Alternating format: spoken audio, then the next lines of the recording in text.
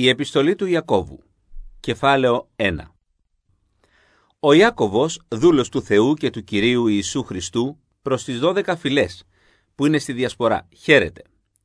Κάθε χαρά να θεωρήσετε, αδελφοί μου, όταν περιπέσετε σε διάφορους πειρασμούς, γνωρίζοντας ότι η δοκιμασία της πίστης σας εργάζεται υπομονή. Η δε υπομονή ας έχει τέλειο έργο, για να είστε τέλειοι και ολόκληροι, χωρίς να είστε σε τίποτε ελλειπείς. Αν όμως κάποιος από εσάς είναι ελλειπής σε σοφία, ας ζητάει από τον Θεό, που δίνει σε όλους πλούσια και χωρίς να ονειδίζει, και θα του δοθεί. Ας ζητάει όμως με πίστη, χωρίς να διστάζει καθόλου, επειδή αυτός που διστάζει μοιάζει με κύμα της θάλασσας, που κινείται από τους ανέμους και συνταράζεται. Επειδή ας μην νομίζει ο άνθρωπος εκείνος ότι θα πάρει κάτι από τον Κύριο. Άνθρωπος δύγνωμος είναι ακατάστατος σε όλους τους δρόμους του. Ας καυχάται δε ο ταπεινός αδελφός στο ύψος του και ο πλούσιος στην ταπείνωσή του, μια που σαν άνθος χόρτου θα παρέλθει. Επειδή ο ήλιος ανέτειλε με τον καύσωνα και ξέρανε το χορτάρι και το άνθος του ξέπεσε και η ομορφιά του προσώπου του αφανίστηκε, έτσι και ο πλούσιος θα μαραθεί στους δρόμους του. Μακάριος ο άνθρωπος που υπομένει πειρασμό, επειδή αφού δοκιμαστεί θα πάρει το στεφάνι της ζωής, το οποίο ο Κύριος υποσχέθηκε σε αυτούς που τον αγαπούν. Κανένας όταν πειράζεται ας μη λέει ότι από τον Θεό πειράζομαι, επειδή ο Θεός είναι απείραστος κακών και αυτός δεν πειράζει κανέναν. Πειράζεται όμως κάθε ένας από τη δική του επιθυμία, καθώς παρασύρεται και δελεάζεται. Έπειτα η επιθυμία, αφού συλλάβει, γεννάει την αμαρτία και η αμαρτία μόλις εκτελεστεί γεννάει το θάνατο. Μην πλανιέστε, αδελφοί μου αγαπητοί. Κάθε αγαθή δόση και κάθε τέλειο δώρημα είναι από επάνω, το οποίο κατεβαίνει από τον Πατέρα των φώτων, στον οποίο δεν υπάρχει αλλίωση ή σκιά μεταβολής. Από δική του θέληση μας γέννησε διαμέσου του λόγου της αλήθειας, για να είμαστε εμείς κάποια απαρχή των κτισμάτων του. Λοιπόν, αδελφοί μου αγαπητοί, ας είναι κάθε άνθρωπος γρήγορος στο να ακούει, αργός στο να μιλάει, αργός σε οργή, επειδή η οργή του ανθρώπου δεν εργάζεται τη δικαιοσύνη του Θεού. Γι' αυτό, αφού απορρίψετε κάθε ρυπαρότητα και περίσσια κακίας, δεχθείτε με πραότητα τον λόγο που φυτεύθηκε μέσα σας, αυτόν που μπορεί να σώσει τις ψυχές σας.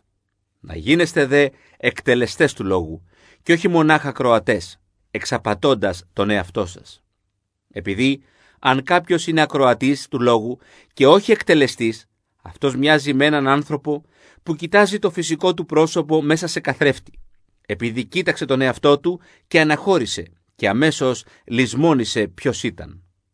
Όποιος όμως εγκύψει στον τέλειο νόμο της ελευθερίας και επιμείνει σε αυτόν, αυτός που έγινε όχι ακροατής που λησμονεί, αλλά εκτελεστής έργου, αυτός θα είναι μακάριος κατά την εκτέλεσή του. Αν κάποιος ανάμεσά σας νομίζει ότι είναι θρήσκος και δεν χαλινώνει τη γλώσσα του, αλλά εξαπατάει την καρδιά του, η θρησκεία του είναι μάταιη. Θρησκεία καθαρή και χωρίς ψεγάδι μπροστά στον Θεό και Πατέρα είναι τούτη, να επισκέπτεται τους ορφανούς και τις χήρες στη θλίψη τους και να τηρεί τον εαυτό του αμόλυντον από τον κόσμο. Κεφάλαιο 2.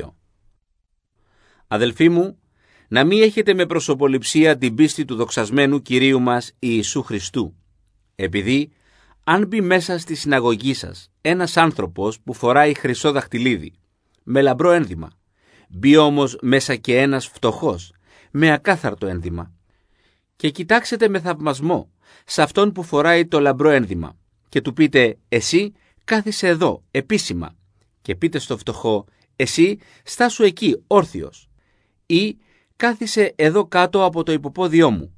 Δεν κάνατε άραγε διάκριση μέσα σας και γίνατε κριτές σκεφτόμενοι πονηρά? Ακούστε, αγαπητοί μου αδελφοί, ο Θεός δεν διάλεξε τους φτωχούς τούτου του κόσμου πλούσιους σε πίστη και κληρονόμους της βασιλείας που την υποσχέθηκε σε εκείνους που τον αγαπούν. Εσείς όμως ατιμάσατε το φτωχό. Δεν σας καταδυναστεύουν οι πλούσιοι και αυτοί δεν σας σέρνουν σε δικαστήρια? Αυτοί δεν βλασφημούν το καλό όνομα με το οποίο ονομάζεστε? Αν μεν εκτελείτε το βασιλικό νόμο, σύμφωνα με τη Γραφή, θα αγαπάς τον πλησίον σου σαν τον εαυτό σου, κάνετε καλά. Αν όμως προσωποληπτείτε, κάνετε αμαρτία και ελέγχεστε από τον νόμο ως παραβάτες.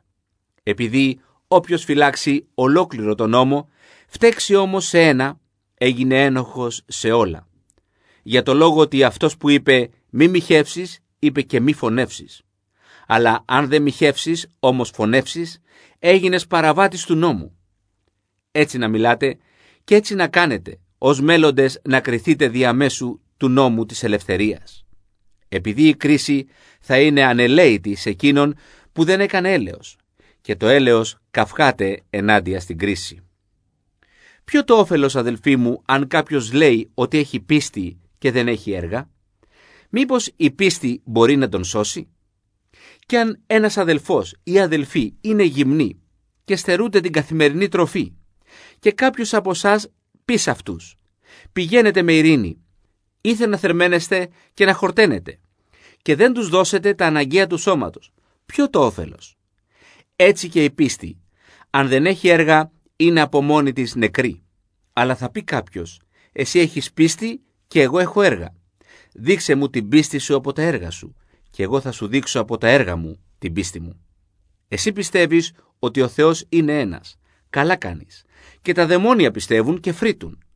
Θέλεις όμως, ο μάτε άνθρωπε, να γνωρίσεις ότι η πίστη χωρίς τα έργα είναι νεκρή? Ο πατέρας μας ο Αβραάμ δεν δικαιώθηκε από τα έργα όταν πρόσφερε το γιο του τον Ισαάκ επάνω στο θυσιαστήριο? Βλέπεις ότι η πίστη συνεργούσε στα έργα του και από τα έργα η πίστη αποδείχθηκε τέλεια. Και εκπληρώθηκε η γραφή που έλεγε «Ο δε Αβραάμ πίστεψε στο Θεό και του λογαριάστηκε σε δικαιοσύνη και ονομάστηκε φίλος του Θεού». Βλέπετε λοιπόν ότι από έργα δικαιώνεται ο άνθρωπος και όχι μονάχα από την πίστη. Παρόμοια δε και η πόρνη Ραάβ δεν δικαιώθηκε από έργα όταν υποδέχθηκε τους απεσταλμένους και τους έβγαλε έξω από άλλον δρόμο. Επειδή όπως το σώμα χωρίς πνεύμα είναι νεκρό, έτσι και η πίστη χωρίς τα έργα είναι νεκρή. Κεφάλαιο 3. Να μην γίνεστε πολύ δάσκαλοι, αδελφοί μου, ξέροντας ότι μεγαλύτερη κατάκριση θα πάρουμε επειδή σε πολλά φταίμε όλοι μας. Αν κάποιος δεν φταίει σε λόγο, αυτός είναι τέλειος άνδρας. Είναι δυνατός να χαλιναγωγήσει και ολόκληρο το σώμα. Δέστε, στα στόματα των αλόγων βάζουμε τα χαλινάρια για να πείθονται σε μας και μεταφέρουμε ολόκληρο το σώμα τους. Δέστε και τα πλοία που είναι τόσο μεγάλα, οθούμενα από σφοδρούς ανέμους, μεταφέρονται από ένα ελάχιστο πηδάλιο όπου αν θέλει η επιθυμία εκείνου που το κυβερνά. Έτσι και η γλώσσα είναι μικρό μέλος, όμως κομπάζει για μεγάλα πράγματα. Προσέξτε, λίγη φωτιά πόσο μεγάλη ύλη ανάβει. Και η γλώσσα είναι φωτιά, ο κόσμος της αδικίας. Έτσι ανάμεσα στα μέλη μας η γλώσσα είναι που μολύνει ολόκληρο το σώμα και η οποία φλογίζει τον τροχό του βίου και φλογίζεται από τη γέενα. Επειδή κάθε είδος θηρίων και πουλιών, ερπετών και θαλάσσιων όντων δαμάζεται και δαμάστηκε από την ανθρώπινη φύση. Τη γλώσσα όμως κανένας από τους ανθρώπους δεν μπορεί να δαμάσει. Είναι ασυγκράτητο κακό, γεμάτη από θανατηφόρο φάρμακο. Διαμέσου αυτής ευλογούμε το Θεό και Πατέρα και διαμέσου αυτής καταριόμαστε τους ανθρώπους που πλάστηκαν καθομοίωση του Θεού. Από το ίδιο στόμα βγαίνει ευλογία και κατάρα. Δεν πρέπει, αδελφοί μου, έτσι να γίνονται αυτά. Μήπως η πηγή από την ίδια τρύπα αναβλύζει το γλυκό και το πικρό? Μήπως είναι δυνατόν, αδελφοί μου, η σικιά να κάνει ελιές ή η άμπελος σίκα? Έτσι καμιά πηγή δεν είναι δυνατόν να κάνει νερό αλμυρό και γλυκό. Ποιος από ανάμεσά σας είναι σοφός και καλός γνώστης? Ας δείξει από την καλή του διακογή τα δικά του έργα με πραότητα σοφίας. Αν όμως έχετε στην καρδιά σας πικρό φθόνο και φιλονικία, μην κατακαυχάστε και ψεύδεστε ενάντια στην αλήθεια. Αυτή η σοφία δεν είναι εκείνη που κατεβαίνει από επάνω, αλλά είναι επίγεια, ζωώδης, δαιμονική. Επειδή όπου υπάρχει φθόνος και φιλονικία, εκεί είναι καταστασία και κάθε αχρίο πράγμα. Η σοφία όμως που κατεβαίνει από επάνω Πρώτα μεν είναι καθαροί, έπειτα ειρηνικοί, επίοικείς, ευπηθείς, πλήρης από έλεος και καλούς καρπούς, αμερόληπτοι και ανυπόκριτοι. Και ο καρπός της δικαιοσύνης σπέρνεται με ειρήνη από τους ειρηνοποιούς. Κεφάλαιο 4. Από πού προέρχονται οι πόλεμοι και οι διαμάχες ανάμεσά σας? Όχι από εδώ, από τις ειδονές σας, οι οποίες αντιμάχονται μέσα στα μέλη σας. Επιθυμείτε και δεν έχετε. Φωνεύετε και φθονείτε και δεν μπορείτε να πετύχετε. Μάχεστε και πολεμάτε, αλλά δεν έχετε επειδή δεν ζητάτε. Ζητάτε και δεν παίρνετε, επειδή ζητάτε με κακή πρόθεση για να δαπανίσετε στις ειδονές σας. Μιχοί και Μιχαλίδες, δεν ξέρετε ότι η φιλία του κόσμου είναι έχθρα προς τον Θεό? Όποιος λοιπόν θελήσει να είναι φίλος του κόσμου, γίνεται εχθρός του Θεού. Ή νομίζετε ότι μάταια λέει η Γραφή, προς φθόνον επιποθεί το πνεύμα που κατοίκησε μέσα σας? Αλλά μεγαλύτερη χάρη δίνει ο Θεός, γι' αυτό λέει: ο Θεός στους υπερήφανους αντιτάσσεται, στους ταπεινούς όμως δίνει χάρη. Υποταχθείτε λοιπόν στο Θεό, αντισταθείτε στον διάβολο και θα φύγει από σας. Πλησιάστε στο Θεό και θα πλησιάσει σε σας. Καθαρίστε τα χέρια σας αμαρτωλοί και αγνίστε τις καρδιές δίγνωμοι. Κακοπαθήστε και πενθήστε και κλάψτε. Το γέλιο σας ας μεταστραφεί σε πένθος και η χαρά σε κατήφια. Ταπεινωθείτε μπροστά στον Κύριο και θα σας υψώσει. Αδελφοί, να μην καταλαλείτε ο ένας τον άλλον. Όποιος καταλαλεί αδελφό και κρίνει τον αδελφό του, καταλαλεί τον νόμο και κρίνει τον νόμο. Και αν κρίνεις τον νόμο, δεν είσαι εκτελεστής του νόμου, αλλά κριτής. Ένας είναι ο νομοθέτης που μπορεί να σώσει και να απολέσει. Εσύ, ποιος είσαι που κρίνεις τον άλλον? Ελάτε τώρα εσείς που λέτε, σήμερα ή αύριο θα πάμε σε αυτή την πόλη και θα κάνουμε εκεί έναν χρόνο και θα εμπορευτούμε και θα κερδίσουμε, οι οποίοι δεν ξέρετε το τι θα συμβεί αύριο, επειδή ποια είναι η ζωή σας? Είναι πραγματικά ατμός που φαίνεται για λίγο και έπειτα εξαφανίζεται. Αντί να λέτε, αν ο Κύριος θελήσει και ζήσουμε, θα κάνουμε τούτο ή εκείνο. Τώρα όμως καυχάστε στις αλαζονίες σας. Κάθε τέτοια καύχηση είναι κακή.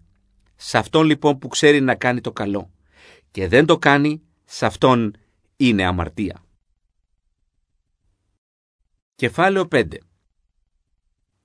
Ελάτε τώρα οι πλούσιοι, κλάψτε, ολολίζοντας για τις επερχόμενες ταλαιπωρίες σας. Ο πλούτος σας σάπισε και τα ημάτια σας έγιναν σκολικόβρωτα.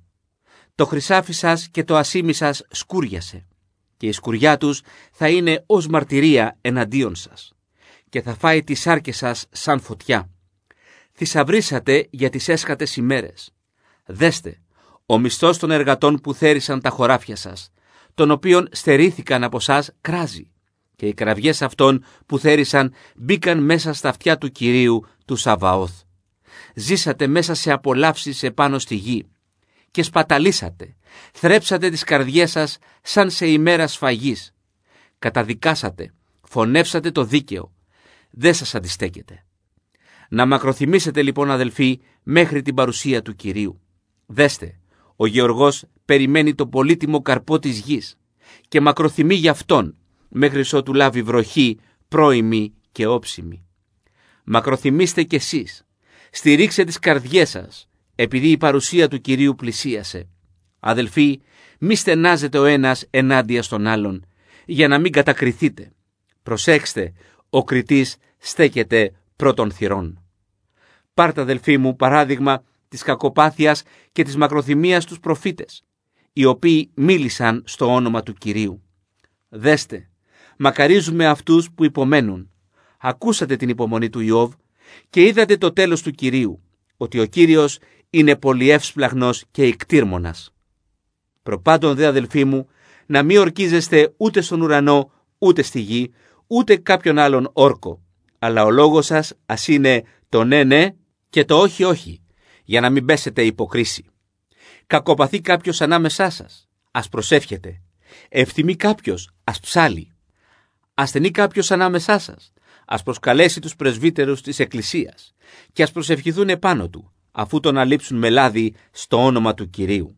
Και η προσευχή με πίστη θα σώσει αυτόν που πάσχει, και ο Κύριος θα τον εγείρει, και αμαρτίες αν έπραξε θα του συγχωρηθούν. Να εξομολογήσετε ο ένας τον άλλον τα πτέσματά σας, και να προσεύχεστε ο ένας για τον άλλον, για να γιατρευτείτε. Πολύ ισχύει η δέηση του δικαίου που γίνεται ένθερμα. Ο Ηλίας ήταν άνθρωπος ομοιοπαθής με μας και προσευχήθηκε ένθερμα για να μην βρέξει, και δεν έβρεξε επάνω στη γη για 3 χρόνια και 6 μήνες. Και πάλι προσευχήθηκε και ο ουρανός έδωσε βροχή και η γη βλάστησε τον καρπό της. Αδελφοί, αν κάποιος ανάμεσά σας αποπλανηθεί από την αλήθεια και κάποιος άλλος τον φέρει πίσω, ας ξέρει ότι αυτός που έφερε πίσω έναν αμαρτωλό από την πλάνη του δρόμου του θα σώσει μία ψυχή από το θάνατο και θα σκεπάσει πλήθος αμαρτιών.